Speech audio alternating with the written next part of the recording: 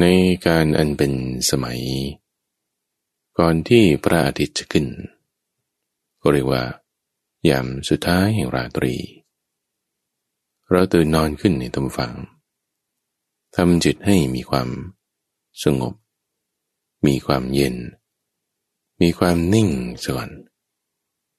ก่อนที่เราจะไปทำการงานเรื่องราวต่างๆใดๆทำจิตให้มันนิ่งให้มันเย็นซะก่อนในรายการธรรมรับอรุณช่วงของการปฏิบัติที่เป็นรูปแบบเป็นช่วงเวลาที่เราจะนำธรรมะนั้นให้เข้าสู่ในใจเป็นการเข้าใจธรรมด้วยการทำด้วยการปฏิบัติเรามาทำสมาธิกันตามฟัง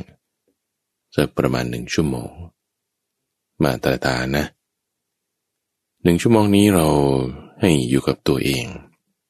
ไม่ต้องให้จิตมันเป็นไปตามเรื่องของใครบางคนมีลูกถ้าลูกเป็นอย่างนั้นอย่างนี้จิตก็เป็นของลูกนั่นแหละบางคนมีคู่ครองสามีหรือภรรยาทำไมเขาเป็นอย่างนั้นอย่างนี้เป็นไปอย่างนั้นจิตเราก็เป็นไปตามคู่ครองนั่นแหละบางคนงานมันเยอะงานมันยากทำไมงานฉันเป็นอย่างนั้นอย่างนี้จิตตัวเราเองก็ไม่ได้เป็นตัวของเราเองแต่ไปเป็นตามของงานนั่นแหละบางคนรักหมาจิตก็เป็นของหมาบางคนรักแมวจิตก็เป็นของแมวบางคนรักบ้านจิตมันก็สิงอยู่ที่บ้านนั่นแหละอย่าให้จิตของเราไปตามเป็นของใครของใครแต่ให้จิตของเรานั้นเป็นตัวของเราเองจิตมันเป็นตัวของมันเองท่านผู้ฟังทำยังไงจะให้มันเป็นอย่างนั้นได้ในที่นี้เราหาเสนาสนะอันสงัดสักที่ใดที่หนึ่งเสนาสนะอันสงัดนั้นเธอจะเปรียบเทียบตรงกันข้ามก็เปรียบกับเสนาสนะที่ไม่สงัดมีเสียงอึกทึกคึกโครมมากมีคนเข้าออกเยอะเป็นที่ทำการงานต่างๆนั่นนี่ก็นี้ไม่สงัดแต่ให้หาเสนาสนะอันสงัดที่ว่าจะมีกิจการงานน้อยมีลมที่เกิดจากผิวกายของคนเข้าคนออกน้อยมีเสียงไม่อึกทึกคึกโครมหาเสนาสนะสถานที่ที่จะเป็นแบบนี้ในสมัยก่อนนั้นท่านก็ว่าก็เอาโคนไม้ล้อมฟางริมลำธารเงื้อมผาที่กลางแจ้งหรือว่าเอาเรือนว่างเป็นกุฏิน้อยเป็นห้องพระที่บ้านหรือบางคนอาจจะเอาสักมุมใดมุมหนึ่งในคอฟฟี่ช็อปก็ได้ในรถนี่มันเป็นที่ว่างๆได้ไหมก็ได้เหมือนกันนะแต่ในรถที่มันกำลังเดินทางโดยสารอยู่ไม่มีกิจการงานอะไรมากอันนี้ก็เป็นเรือนว่างของเราได้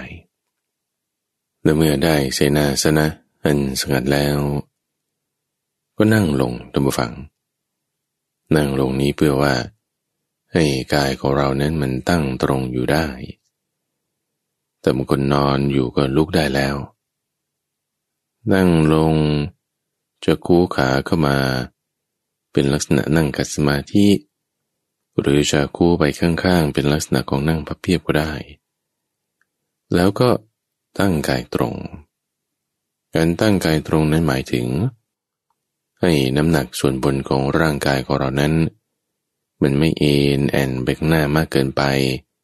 เพราะไม่งั้นเราจะปวดเอวได้หรือไม่ก็แอนมาข้างหลังเอ็นมาข้างหลังมากเกินไปแต่ว่าให้พอดี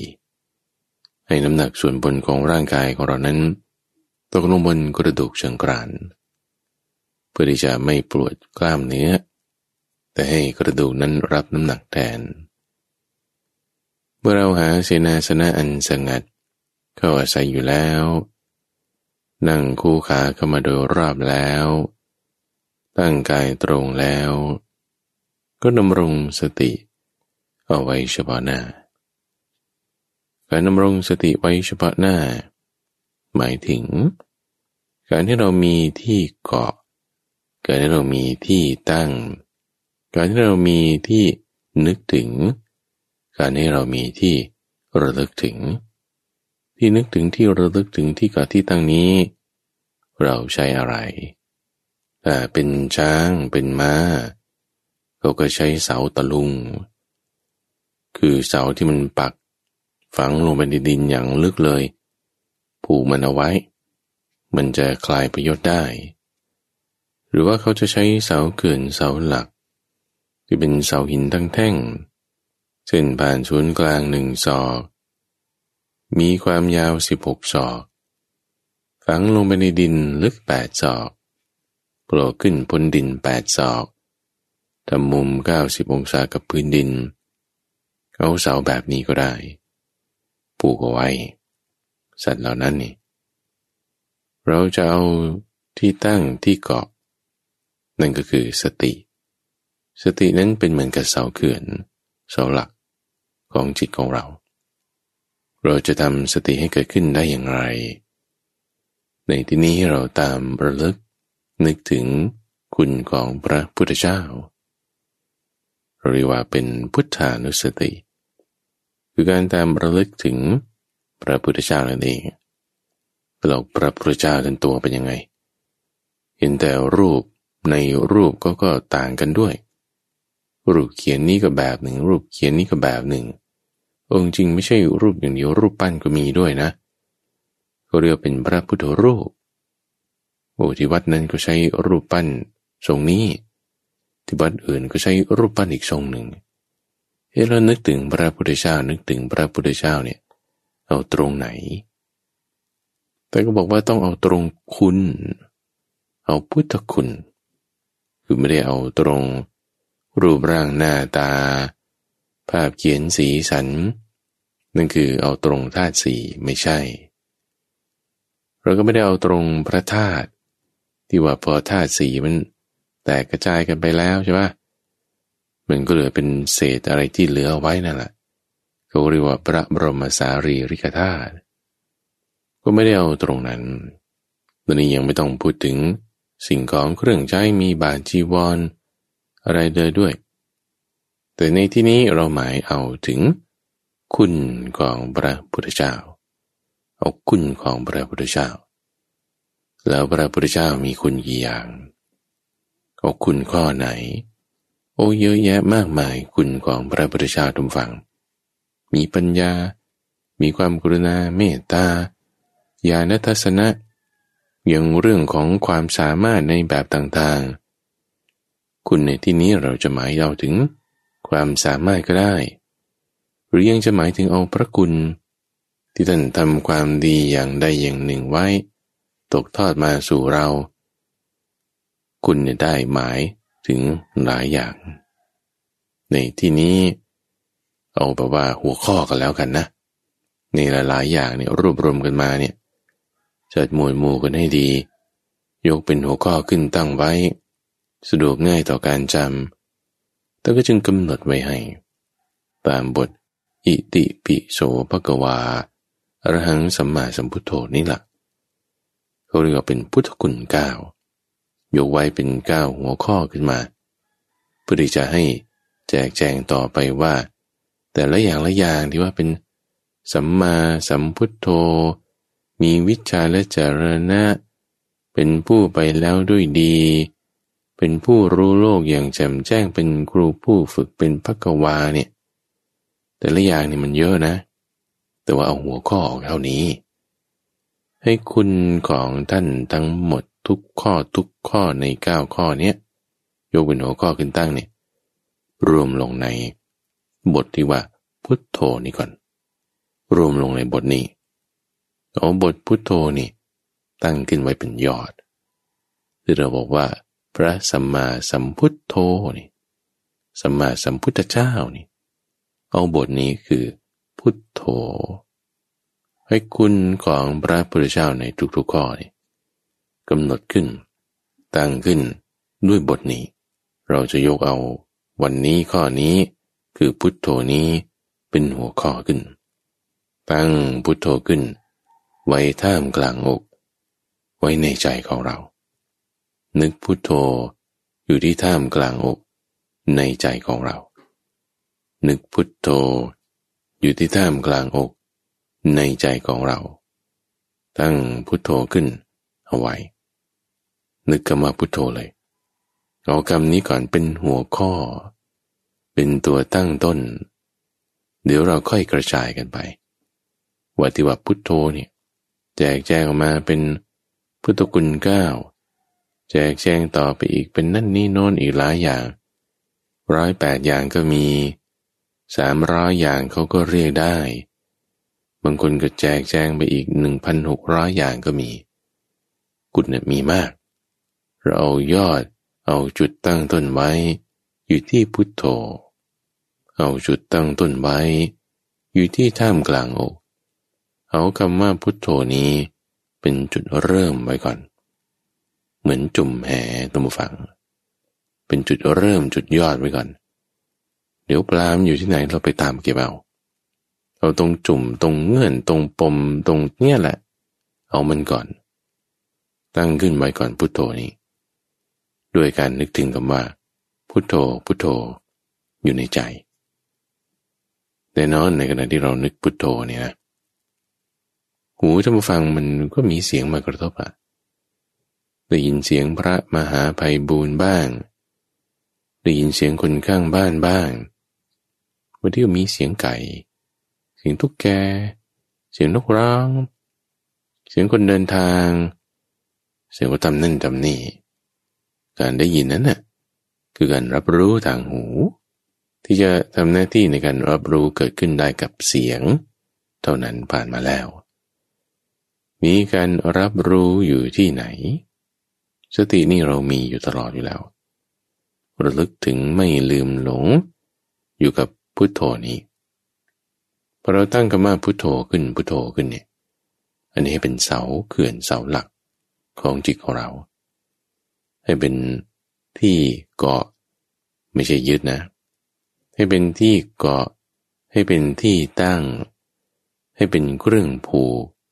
ให้เป็นที่ระลึกถึงเหมือนลิงท่านเปรียบเทียบเอาไว้ลิงเนี่ยมันจะไปป่าเสมอทำไมก็ลีลามันเป็นอย่างนี้มันไม่อยู่นิ่งมันจะชอบโหนตัวไปมากระโดดไปจับกิ่งนี้โหนตัวไปเสร็จแล้ว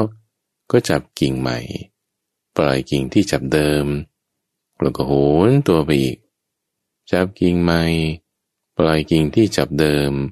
แล้วก็โหนตัวไปอีกคราวนี้บางทียังไม่ต้องจับกิ่งใหม่ละปล่อยกิ่งเดิมมันเลยโซโล่ลอยอยู่กลางอากาศแล้วก็ค่อยไปจับกิ่งใหม่แล้วก็โหนตัวต่อไปอีกลิงมันเป็นอย่างนี้ต่อให้มันเกาะกิ่งไม้อยู่มันก็ยังจะต้องเกายิก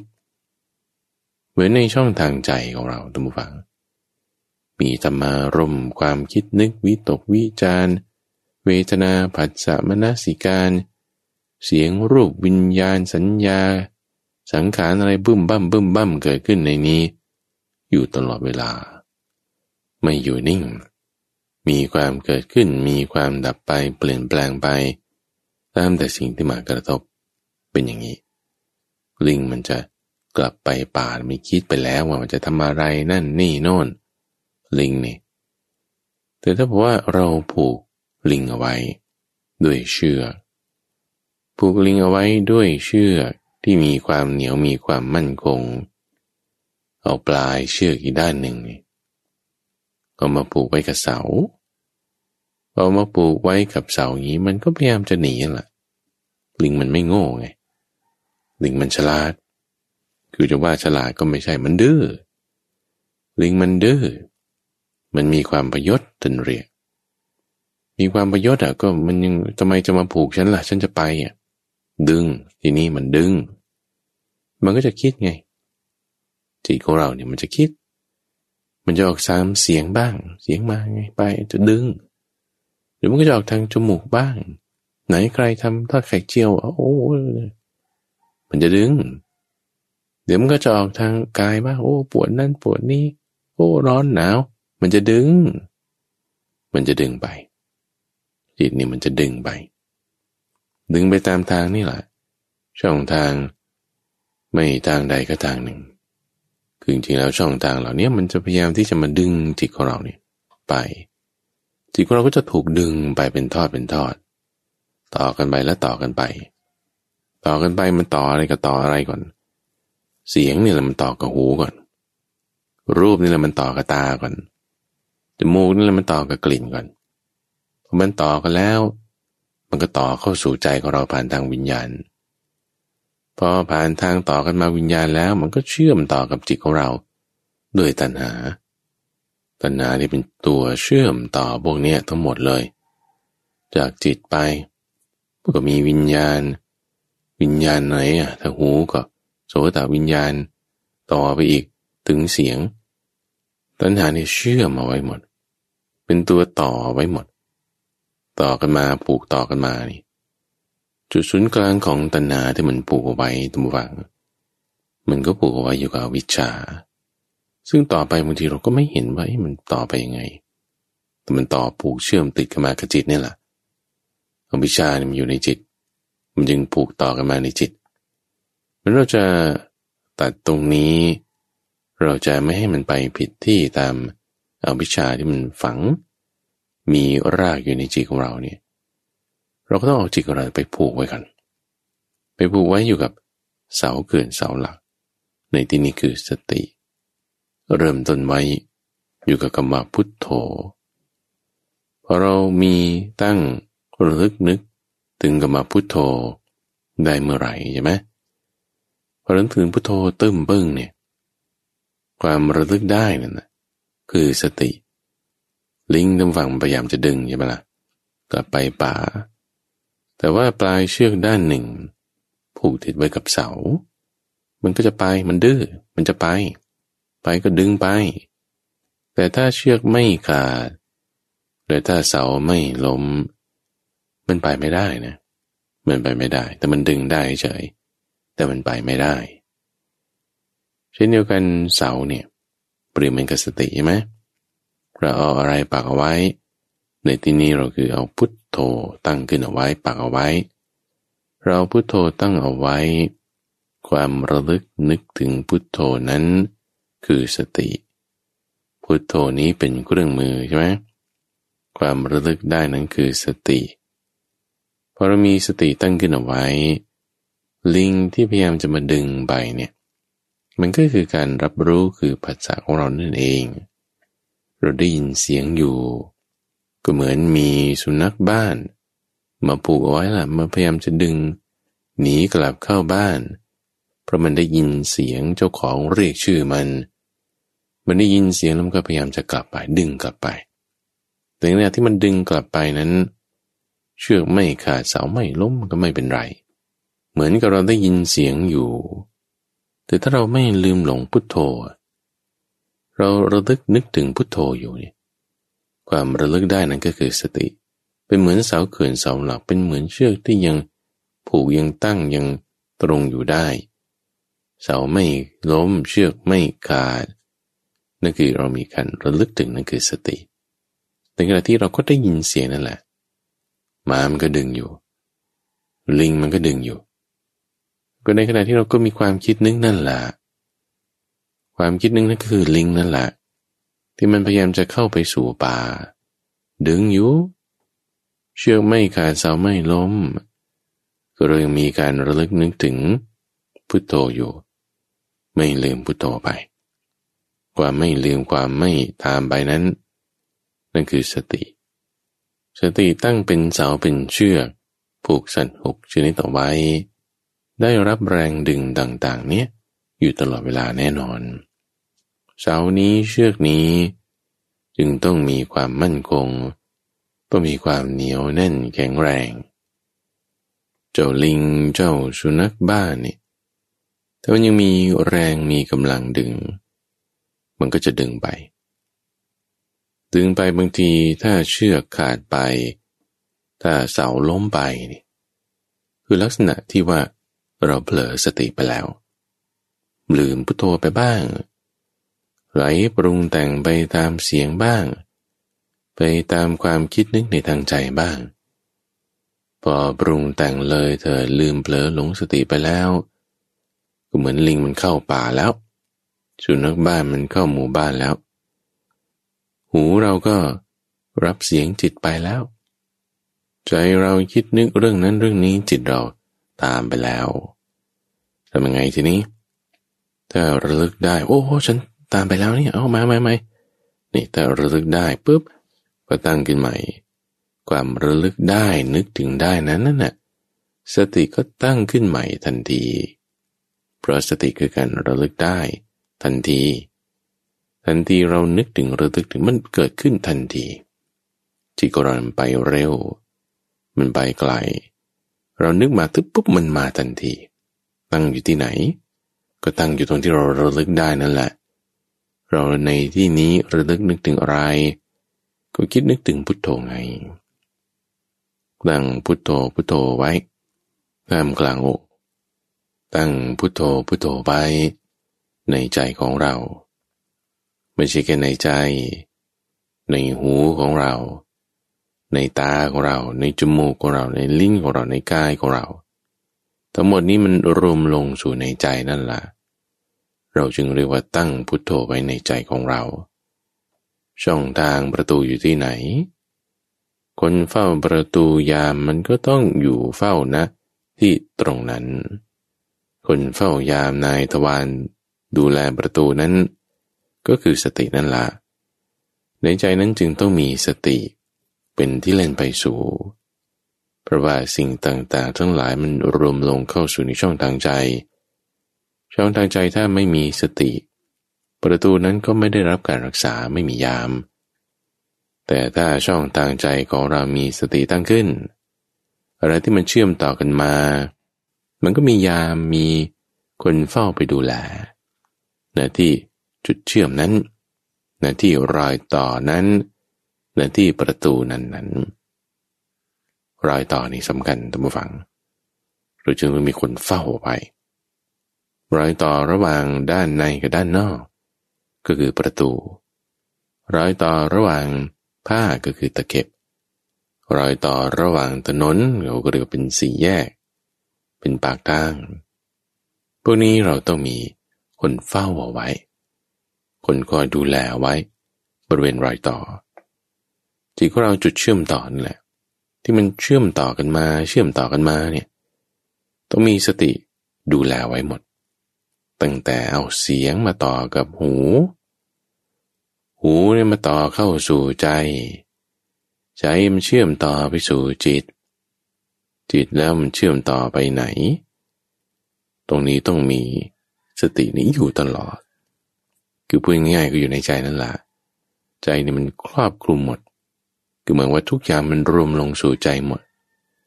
ต้นเปรียบไว้เหมือนกับน้ำทะเลท่านผู้ฟังแม่น้ำทุกสายเนี่ยมันจะไหลลงทะเลหมดทะเลเนี่ยจึงแบบว่าเป็นที่รวมหมดทุกอย่างเยอะแยะมากมายอยู่ในทะเลทั้งสัตว์ใหญ่สัตว์น้อยแร่ธาตุสารอาหารปริมาณน้ำด้วยยังสิ่งมีชีวิตด้วยเนี่ยอยู่ในมหาสมุทรเต็มไปหมดในใจเราจึงมันมีหลายอย่างนั่นแหละหลายอย่างที่มันมีนั่นแหละมันต้องได้รับการจัดระเบียบด้วยสติของเราตั้งขึ้นไว้นึกถึงอยู่กับพุทโธในที่นี้เราเอาพุทโธเป็นฐานที่ตั้งเจริญพุทธานุสติไม่ลงไปกังวลใจแล้วว่าบางทีมันลืมไปเผลอไปอันนี้มันธรรมดาแต่เสามันยังไม่มั่นคงเชือกมันยังไม่แข็งแรงบางทีมันก็ขาดได้บางทีก็ล้มได้ล้มแล้วขาดแล้วข้อดีของมันก็คือ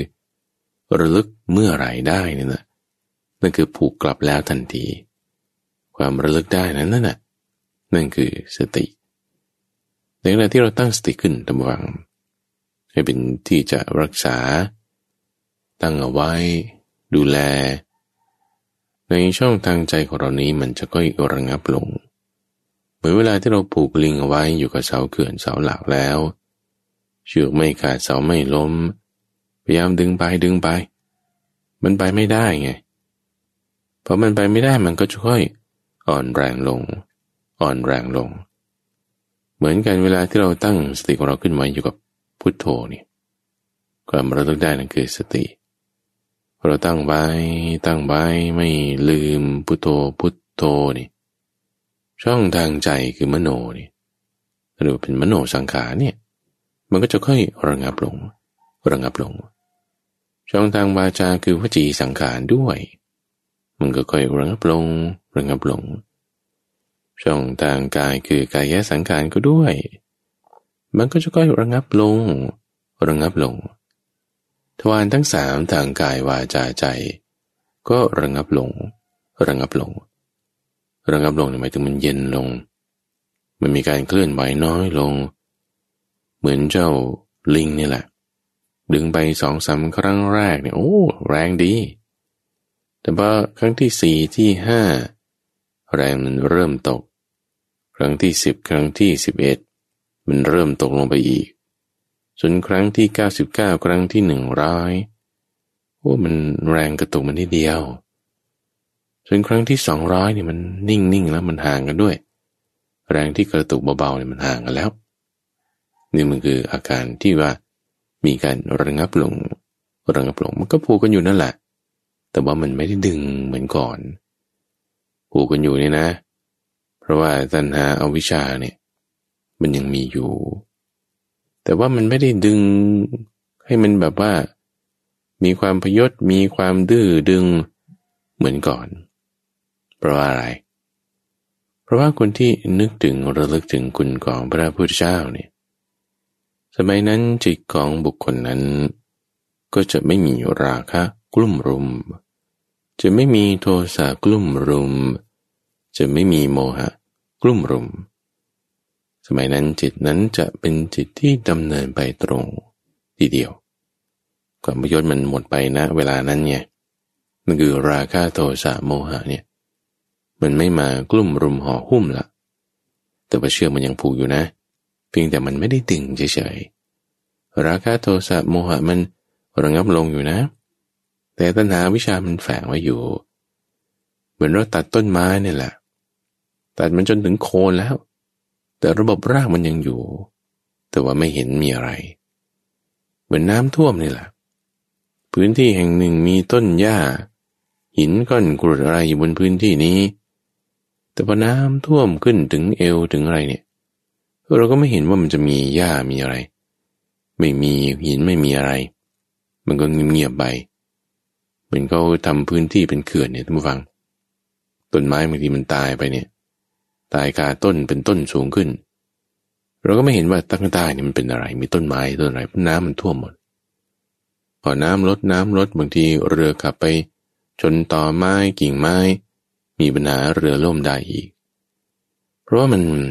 ระงับลงเฉยๆมีความระงับลงของช่องทางกายช่องทางวจีช่องทางมโนกายวาจาใจก็ระงับลงทำให้จิตนั้นมีความเป็นอารมณ์เดียวจิตที่เป็นอารมณ์เดียวนิ่งอยู่แต่เชือกมันยังผูกกันอยู่ไงล่ะเหมือนสัตว์6 ชนิดผูกอยู่กับเสาเขื่อนเสาหลักเชือกไม่ขาดเสาไม่ล้มมันหมดแรงกันหมดแล้ว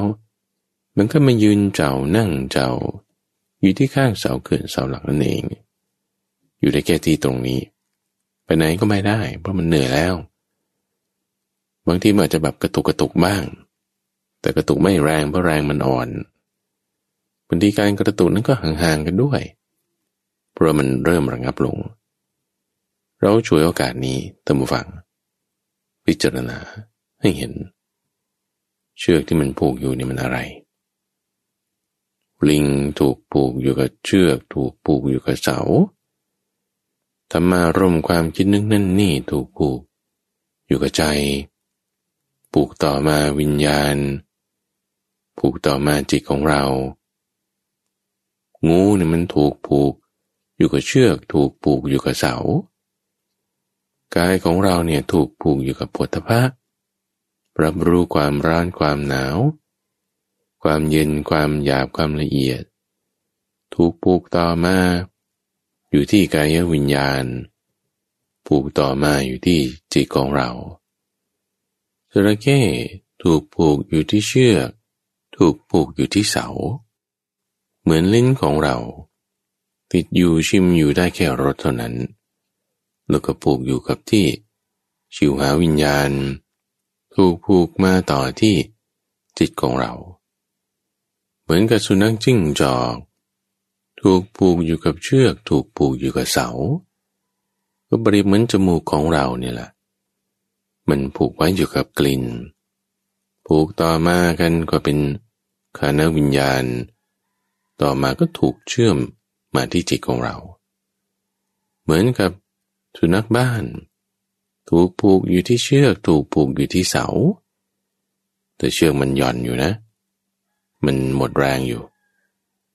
เหมือนหูของเรามันถูกผูกอยู่กับเสียงต่างๆผูกต่อมาเป็นโสตวิญญาณถูกผูกต่อมาที่จิตของเราเหมือนนกอินทรีนกเนี่ยตามันดีถูกผูกอยู่ที่เชือกถูกผูกอยู่ที่เสาเหมือนกับตาของเราผูกไว้อยู่กับรูปเห็นรูปเห็นแสงต่างๆตาของเราถูกผูกเชื่อมมาต่ออยู่กับจักษุวิญญาณถูกผูกต่อมาอยู่ที่จิตของเราเครื่องเชื่อมเครื่องผูกเครื่องรายรัดเนี่ยมันคือตัณหา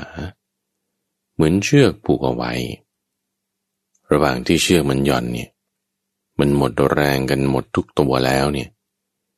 หูเราไม่ได้จะไปตามเสียงนั่นนี่โน่นหรอกได้ยินอยู่ใกล้ๆอยู่แยกกันไป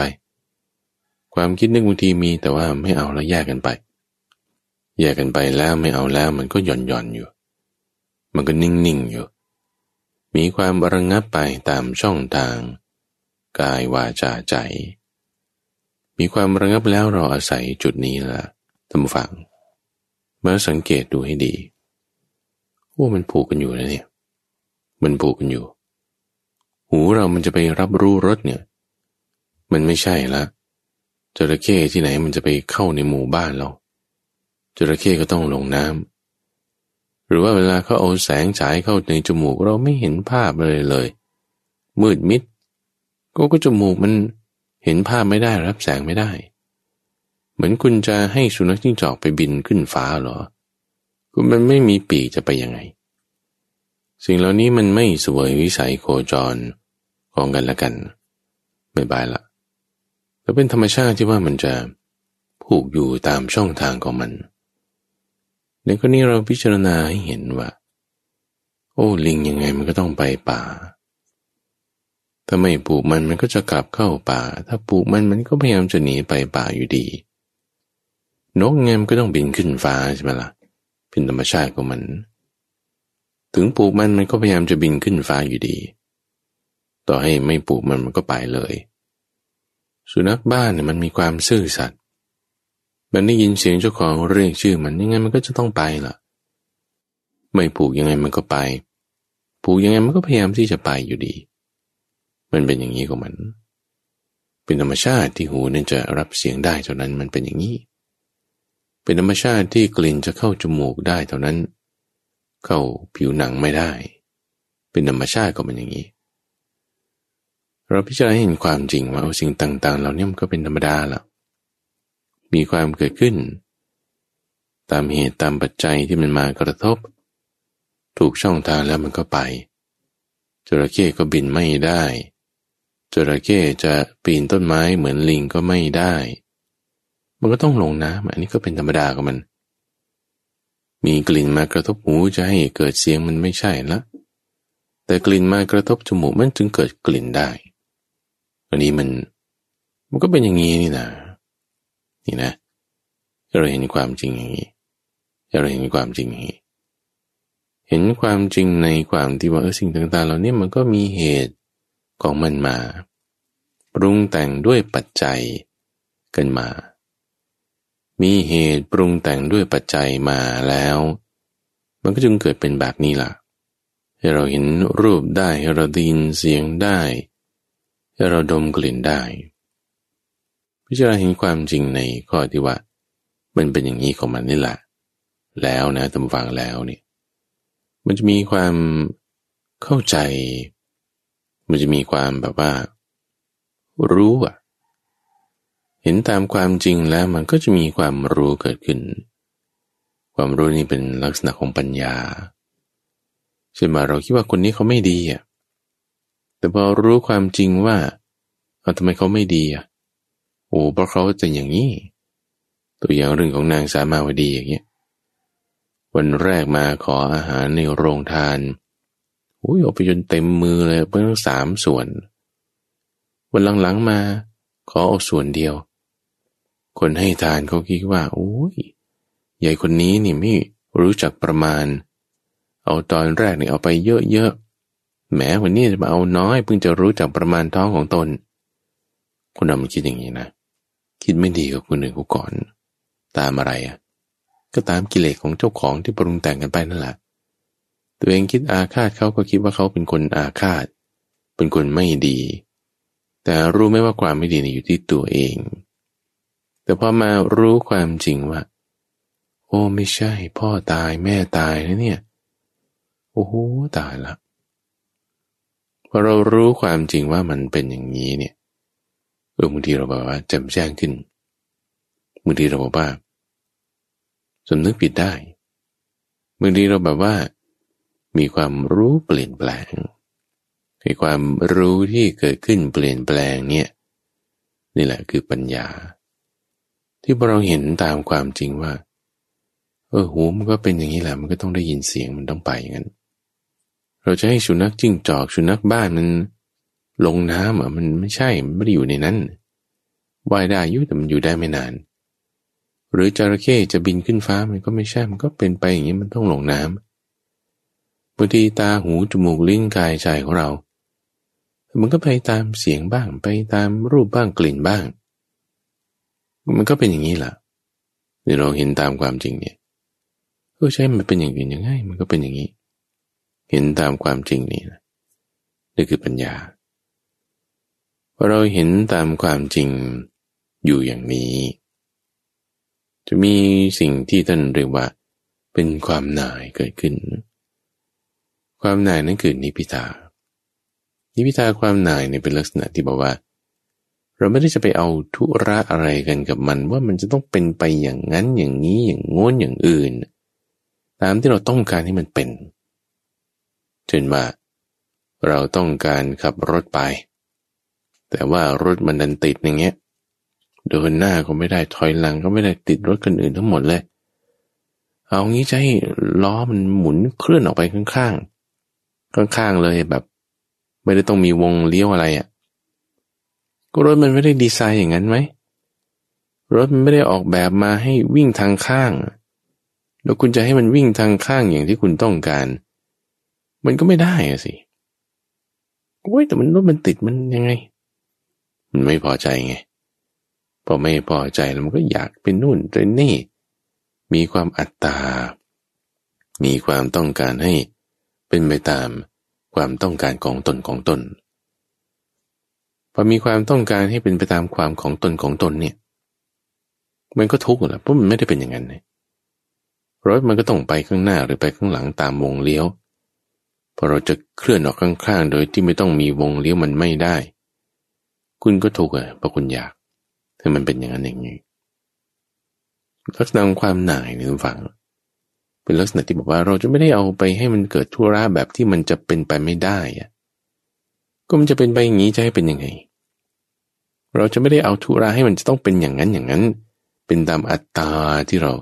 ต้องการให้มันเป็นก็มันเป็นอนัตตาจะให้มันเป็นอัตตาได้ยังไงลักษณะอารมณ์ความหน่ายอย่างเงี้ยคือความที่เราไม่ได้จะเอาธุระเอาเรื่องว่าคุณต้องเป็นอย่างนี้นะคุณต้องเป็นอัตตานะตามที่ฉันต้องการนะต้องเป็นตัวตนแบบที่ฉันต้องการนะยกตัวอย่างแขนของเราก็ได้แขนของเราเนี่ยบางทีมันเอื้อมลงไปหยิบอะไรใช่ไหมมันหยิบไม่ถึงมากสุดก็ได้เท่าช่วงแขนก็เราไม่ใช่แม่นาคพระโขนงที่เอื้อมไปหยิบไม่ถึงแล้วก็ยืดมือออกไปเพราะเราไม่ได้ปรุงแต่งมาเป็นแบบนั้นคือเราไม่ได้เป็นผีไงเรียงเป็นคนอยู่ยืดมือลงไปเนี่ยได้สุดก็เท่านี้ ไม่ถึงแล้วทำยังไงโอ้ยมันต้องยืดออกไปได้อีกสิมันจะถึงแล้วนี่ยืดออกอีกนิดนึงความที่เราต้องการให้มันเป็นไปตามสิ่งที่เราต้องการตามอัตตาตัวตนของเราเนี่ยมันจะทุกข์นะมันไม่ได้นะเอาใหม่ถ้าเราเห็นความเป็นจริงว่ามันก็เป็นอย่างนี้ล่ะแขนเราก็เท่านี้เอื้อมหยิบได้ก็เท่านี้พยายามไปได้ก็เท่านี้เห็นตามความจริงเนี่ยเราจะไม่ได้ไปเอาธุระกับมันว่ามันต้องยืดไปอีกสิมันต้องได้สิอย่างนี้สิอย่างนั้นสิเอามันก็ตามเหตุไหมล่ะก็เหตุคุณมีมาแค่นี้แขนคุณเป็นอย่างนี้ก็ได้ตามนี้ความพยายามคุณมีเท่านี้คุณก็ได้อย่างนี้ถ้ามีปัจจัยปรุงแต่งมามีเหตุสนับสนุนขึ้นมาเป็นอย่างนี้ความเป็นเหตุมีปัจจัยปรุงแต่งสนับสนุนมาเนี่ยมันเป็นอนัตตาอยู่แล้วมันไม่ได้เป็นตัวตนของมันเราจะไปคาดหวังให้มันเป็นอัตตาในสิ่งที่มันเป็นอนัตตาเนี่ยมันไม่ได้ความที่เราก็ยอมรับมันนะว่ามันเป็นอนัตตามันเป็นแบบเนี้ยในลักษณะที่มันเป็นความหน่ายที่ว่าเห็นตามความเป็นจริงว่าเราไม่ได้จะเอาความเป็นอัตตาหยิบยื่นให้ในสิ่งที่เป็นอนัตตาเนี่ยได้นะมันเอาอย่างนั้นให้มันเป็นอัตตานั่นน่ะมันไม่ได้ที่มันไม่ได้เพราะว่ามันไม่เป็นอัตตาไงมันไม่เป็นอย่างนั้นก็มันจะเป็นตามเหตุของมันตามปัจจัยปรุงแต่งของมันจะเป็นอนัตตาจะให้มันเป็นอัตตาเนี่ยมันไม่ได้ความที่เราไม่สามารถที่จะบังคับให้มันเป็นไปตามอะไรที่มันไม่เป็นเนี่ยไม่ได้เนี่ยแล้วเราเห็นความจริงข้อนี้เนี่ยเราก็จะไม่บังคับมันให้มันเป็นไปในสิ่งที่มันไม่เป็นพอเราไม่บังคับให้มันเป็นไปในสิ่งที่มันไม่เป็นเนี่ยฉันไม่ได้เอาธุระอะไรกับแกหรอกแกก็เป็นไปตามของแกก็แล้วกันนี่นะมันคือความหน่ายคือนิพพิทาความหน่ายคือนิพพิทาเกิดขึ้นแล้วมันจะมีความคลายกำหนัดความคลายกำหนัดนั่นคือการคลายความยึดถือความพอใจในสิ่งต่างๆเหล่านั้นความคลายยึดถือความจางคลายกำหนัดเนี่ยคือเชือกมันหย่อนแล้วนะเราเห็นเชือกแล้วใช่ไหมเชือกมันหย่อนแล้วมันคลายกำหนัดแล้วเนี่ยเมื่อมีความเบื่อหน่ายย่อมคลายกำหนัดพอมีความคลายกำหนัดแล้วก็ปล่อยวางได้การปล่อยวางนั้นหมายถึงถ้าเราจะตัดเชือกมันก็หนีไปถ้าเราจะผูกไว้เดี๋ยวมันก็ดึงไปอีกถ้าเราจะตัดเชือกมันก็หนีไปตัดเชือกก็ไม่ได้มันก็จะหนีไปผูกไว้มันก็ดึงกันอีกทำยังไงคิดดูยังไงก็โยนมันทิ้งหมดเลยก็แล้วกันก็ไม่เอาเลยพวกนี้ทั้งเสาทั้งเขื่อนทั้งเหล็กทั้งเชือกทั้งสัตว์ทั้งอะไรเนี่ยไม่เอาเลยก็แล้วกันทิ้งมันเลยนี่นะพอเราบอกว่าทิ้งเนี่ย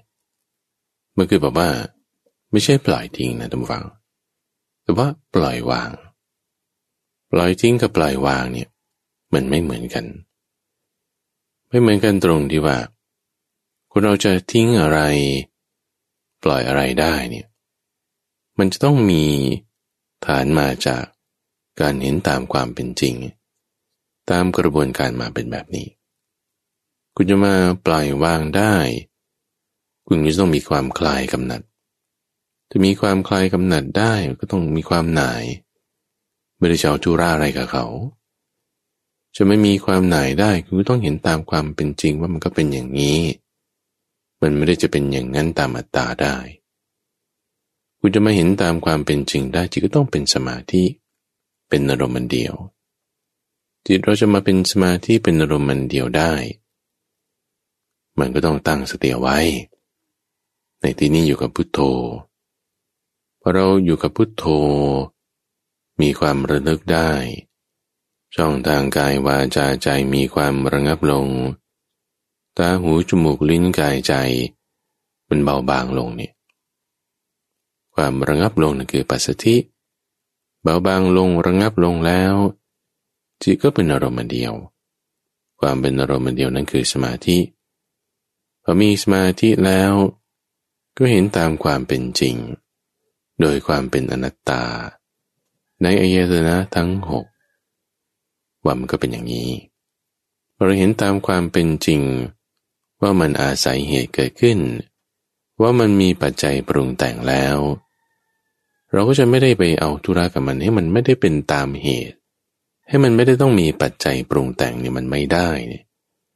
ก็ยอมรับในสภาพที่มันเป็นนั่นแหละยอมรับมันเข้าใจมันไม่เอาธุระอะไรในมันนั่นก็คือความหน่ายคลายกำหนัดแล้วเห็นตามความเป็นจริงเนี่ยไอ้ตรงจุดที่จะปล่อยวางไปเนี่ยอย่าให้กิเลสมันกลับกำเริบนะเพราะว่าถ้ากลายเป็นทิ้งไม่สนใจไม่ใส่ใจไม่แยแสอารมณ์แบบนี้มันเป็นโมหะปล่อยทิ้งเนี่ย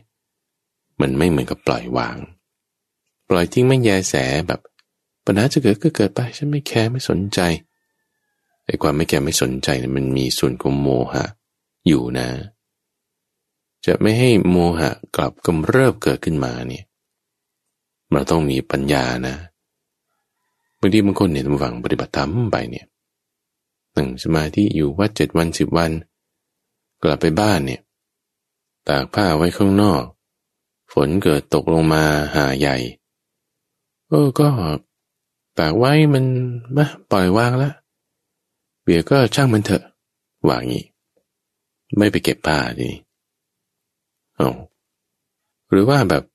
ในบ้านเรามีขยะเยอะแยะอะไรเต็มไปหมดเนี่ยข้าวของก็ไม่เก็บ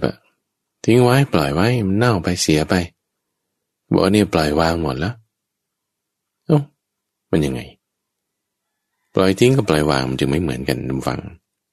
มันต่างกันคนละขั้วเลยลักษณะที่แบบไม่รับผิดชอบไม่ทำการงาน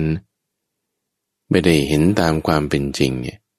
มันเป็นลักษณะของโมหะที่ไม่แคร์ไม่แยแสเพราะว่าโมหะเนี่ยมันทำให้เราหลงความหลงเข้าใจผิดนี่ความเข้าใจผิดนั่นน่ะคือความหลงเป็นโมหะเป็นความเข้าใจคลาดเคลื่อนโมหะนั้นเกิดจากอะไรโมหะเป็นกิเลสที่เกิดจากเจ้าความไม่รู้ไม่เข้าใจไงคือเป็นอวิชชาถ้าเรามีความรู้ความเข้าใจถูกต้องนะ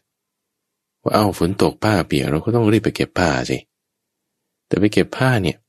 เราไม่ได้ทุกข์ใจไปตามผ้าเปียกหรือผ้าแห้งบ้านเรือนมีขยะมากเราก็ต้องเก็บไปทิ้งสิรักษาสุขภาพอนามัยอะไรให้มันดีแต่จิตใจของเราเนี่ยจะไม่ได้ทุกข์ไปตามความสะอาดหรือความสกปรกนั่นหรอกแต่ถ้ามีเหตุปัจจัยก็ทำไปแล้วก็เก็บผ้าสิก็เอาไปทิ้งสิแต่จิตใจของเราเนี่ยจะไม่ได้มามีความทุกข์ความสุขไปตามความสะอาดหรือความสกปรกนั่นหรอกเพราะว่าการปล่อยวางเนี่ยทุกฝังมันเป็นเรื่องของในจิตใจมันเป็นเรื่องของในจิตใจมันเป็นเรื่องของในจิตใจจริงนะแต่การงานภายนอกนี่คุณต้องรับผิดชอบนะคนที่ไม่รับผิดชอบมีโมหะมากเนี่ยมันไม่รับผิดชอบมันก็ทิ้งการงานไปเลยทิ้งไปแล้วเป็นไงการงานก็เสียหายลักษณะการที่แบบปล่อยทิ้งมันไม่ได้เกิดจากปัญญาแต่มันเกิดจากโมหะที่ว่าไม่แคร์ไม่แยแสไม่ใส่ใจไม่เข้าใจเหตุปัจจัยถ้าไม่เข้าใจเหตุปัจจัยไม่เข้าใจเรื่องเหตุต้นผลปลายปัจจัยปรุงแต่งแล้วเข้าใจว่าจะปล่อยเนี่ยไอ้ความปล่อยนั้นมันก็เป็นเหตุที่ไม่เหมาะสมทำไมบางคนก็จะคิดถึงว่าเอางั้นแล้วพระพุทธเจ้าแบบว่าทิ้งลูกทิ้งเมียมาเนี่ยเข้าใจไปยังไงเนี่ยก็ถึงว่าการปล่อยวางเนี่ยมันต้องเกิดจากความเข้าใจไงเข้าใจว่าอะไรในที่นี้ท่านเข้าใจว่าอะไรเรายกเคสตัวอย่างของพระพุทธเจ้าตอนเป็นโพธิสัตว์เนี่ยท่านเข้าใจท่านฟังว่าเนกขัมมะเนี่ยเป็นทางแห่งความสำเร็จกามเนี่ยไม่ใช่จะให้เกิดความสำเร็จได้ กามเนี่ยไม่ได้จะให้เกิดความสำเร็จได้กามเนี่ยคือความกำหนัดยินดีพอใจเนี่ยมันไม่ได้จะให้สำเร็จขึ้นมาได้ไงก็ใช่ไหมเพราะฉะนั้นต้องทำไงต้องหลีกออกจากกามเราอยู่เย่าครองเรือนมันจะหลีกออกจากกามได้ไหมว่าไม่ได้จุดนี้ต้องทำไงต้องตัดใจด้วยอะไรมันจะตัดก็ต้องด้วยมีดคมๆไงตัดทิ้งมันก็ยังจะหนีไปได้อีกไม่ใช่แค่เรื่องทางกายแล้วทีนี้ต่อมาออกบวชแล้วดูแล้วนี่โอ้มันเรื่องทางใจนะเนี่ยต่อให้ไม้แห้งอยู่ไกลจากน้ำด้วยเนี่ยแต่นั้นมันยังมียางอยู่ในไม้นะเนี่ยมันก็จุดไฟไม่ติดอยู่ดีจิตของเรามันต้องไม่มีกิเลสเห็นตามความจริงมันถึงจะมีอยู่ต่อได้เพราะท่านรู้ความจริงข้อนี้เนี่ยก็จึงบอกสอนเรื่องของมรรคแปดเอาไว้ให้เห็นตามความเป็นจริงนะจะมีความเบื่อหน่ายคลายกำหนัดปล่อยวางได้นะนี่มันเป็นเรื่องของทางจิตใจเรื่องของทางกายเนี่ยเราต้องรับผิดชอบไปทำตามให้มันถูกต้องตามระเบียบระบบการที่ว่ามีความรับผิดชอบด้วยจิตใจที่ปล่อยวางเนี่ยมันจะแตกต่างกันตรงที่ว่าถ้าเราปล่อยทิ้งไม่สนใจไม่แยแสเนี่ยการงานมันเสียหายแล้วใช่ไหมหนึ่งแล้วคนที่ปล่อยทิ้งปล่อยวางในเรื่องใดเรื่องหนึ่งโดยที่ไม่ได้เห็นตามความเป็นจริงเนี่ยจิตที่มีโมหะแบบนี้มันก็จะไปยึดถือเรื่องอื่นต่อไปยึดถือการงานบ้างยึดถือความเป็นตัวตนบ้างยึดสิ่งนี้สิ่งนั้นอื่นๆต่อไปด้วยจะมีความยึดถือต่อไปแต่ถ้าเป็นการปล่อยวางเนี่ยต้องมีเหตุมาจากปัญญาต้องมีเหตุมาจากความเข้าใจที่ถูกต้องถ้ามีความเข้าใจที่ถูกต้องแล้วเราละทิ้งปล่อยวางอย่างใดอย่างหนึ่งได้เนี่ยอันนี้มันดีความที่เรามีความเข้าใจถูกต้องจึงจะเกิดความคลายกำหนัดความหน่ายคลายกำหนัดปล่อยวางได้อย่างคนจะสละหน้าที่การงานสละชื่อเสียงยศตำแหน่งแล้วออกบวชได้นะโอ้นี่จริงๆเป็นเรื่องดีนะทุกฝั่งเป็นเรื่องดีที่เขาเกิดความเข้าใจให้จากความถูกต้องแต่เข้าใจไม่ถูกมันก็ไม่ดีใช่ไหมล่ะแต่ถ้าเข้าใจถูกเนี่ยมันดีแล้วเวลาเราปล่อยวางเนี่ยมันจะไม่กลับกำเริบขึ้นอีกคือถ้าด้วยความไม่เข้าใจเป็นโมหะเดี๋ยวมันก็ไปยึดสิ่งอื่นใหม่ต่อแต่ถ้าด้วยปัญญาความเข้าใจที่ถูกต้องเป็นสัมมาทิฏฐิเนี่ยมันจะไม่ยึดกลับไปกำเริบแล้วก็ยึดถือต่อได้อีกไปสิ่งอื่นๆต่อไปเนี่ยไม่เป็นความที่ว่าคุณมีปัญญาเกิดขึ้นนี่คือปล่อยวางได้จริงๆวางแล้วก็ยังละเอียดต่อไปได้อีกท่านผู้ฟังวางแล้วก็วางอีกละเอียดแล้วก็ละเอียดอีกนี่คือในเรื่องของทางจิตใจนะในเรื่องทางจิตใจเนี่ยเราฝึกทำวางไปเป็นขั้นเป็นตอนวางไปเป็นขั้นเป็นตอนเนี่ยมันจะมีความเข้าใจในสิ่งที่ผ่านมาบอกอ๋อไอ้ที่เรายินดีพอใจในตาหูจมูกลิ้นกายใจเนี่ยจริงๆมันเป็นอย่างนี้หูมันไปรับรสไม่ได้มันก็เป็นอย่างนี้แหละความรู้ความเข้าใจที่หลังจากคุณวางแล้วนั่นน่ะเราเรียกว่าเป็นความตื่นเป็นความเบิกบานนั่นคือพุทโธพุทโธเนี่ยคือผู้รู้ผู้ตื่นผู้เบิกบานของจริงนะไม่ใช่พุทโธที่เกิดจากโมหะเพราะว่าสมัยก่อนพระพุทธเจ้าจะมาอุบัติขึ้นเนี่ยก็มีคนเคลมว่าฉันเนี่ยเป็นสัมมาสัมพุทโธนะแต่ว่าเป็นของปลอมไงเฟกของหลอกลวงของปลอมของหลอกลวงมาจากอะไรก็อะไรเป็นธรรมชาติที่มันกลุ่มเกลือมันงงมืดไม่รู้ไม่เข้าใจนั่นคือโมหะไงทำไมโมหะถึงเกิดได้เพราะไม่มีปัญญาไงไม่มีสมาธิไงไม่มีสมาธิไม่เข้าใจปัญญาก็คิดว่าโมหะนั่นแหละคือปัญญาแต่ถ้าเรามีสมาธิ มีปัญญาเกิดขึ้นคู่พร้อมกันเห็นตามความเป็นจริงในผัสสะอายตนะต่างๆเห็นตามความเป็นจริงแล้วก็เข้าใจว่าสภาพของมันก็เป็นอย่างนี้เสียมันเป็นไปอย่างอื่นมันก็คงไม่ใช่ไม่เอาธุระในมันมีความหน่ายกายกำหนัดปัญญาโลกุตระเขาเรียกว่าปัญญาณทัสสนะนี่มันเกิดขึ้นปล่อยวางได้ปล่อยวางแล้วพุทโธนี่แหละมันจะมีความแจ่มแจ้งขึ้นพุทโธนี่แหละก็เกิดขึ้นพุทโธที่เราตั้งไว้ครั้งแรกเนี่ยมันเป็นการนึกถึงระลึกถึงเป็นสติเกิดขึ้นให้เป็นสติเพราะเราก็ยังไม่รู้จักนะพุทโธจริงๆมันคืออะไรก็เรียกตามเขาว่าเขาให้คุณมารวมลงตรงนี้เราก็รวมกันเข้าไปแต่พุทโธสุดท้ายที่เกิดขึ้นเนี่ยนี่คือของจริงจริงๆคำว่าพุทโธเนี่ยอาจหายไปตั้งแต่ไหนไม่รู้ระหว่างทางก็เริ่มแต่ตอนที่จิตมันเป็นสมาธินั่นแหละจิตมันเป็นสมาธิระงับลงคำว่าพุทโธหายไปเห็นตามความเป็นจริงในสิ่งต่างๆพุทโธจริงๆเนี่ยมันเกิดขึ้นในใจเกิดขึ้นแล้วนี่แหละเรารักษาไว้ให้ดีพุทโธเกิดขึ้นโดยเหตุปัจจัยเหมือนกันเหมือนอย่างที่พระพุทธเจ้าอุบัติขึ้นก็ด้วยอิติปิเหตุปัจจัยที่ท่านทำมาท่านสร้างมาและนี่คือรายการธรรมรับอรุณทางสถานีวิทยุกระจายเสียงแห่งประเทศไทยในช่วงเข้าใจธรรมที่มีการทำการปฏิบัติให้นำธรรมะเข้าสู่ในใจโดยการปฏิบัติชนิดที่เป็นรูปแบบโดยมีข้าพเจ้าพระมหาไพบูลย์อภิปุณโญจากวัดป่าดอนไฮโซเป็นผู้ดำเนินรายการเดี๋ยวพบกันใหม่ในวันพรุ่งนี้เจริญพร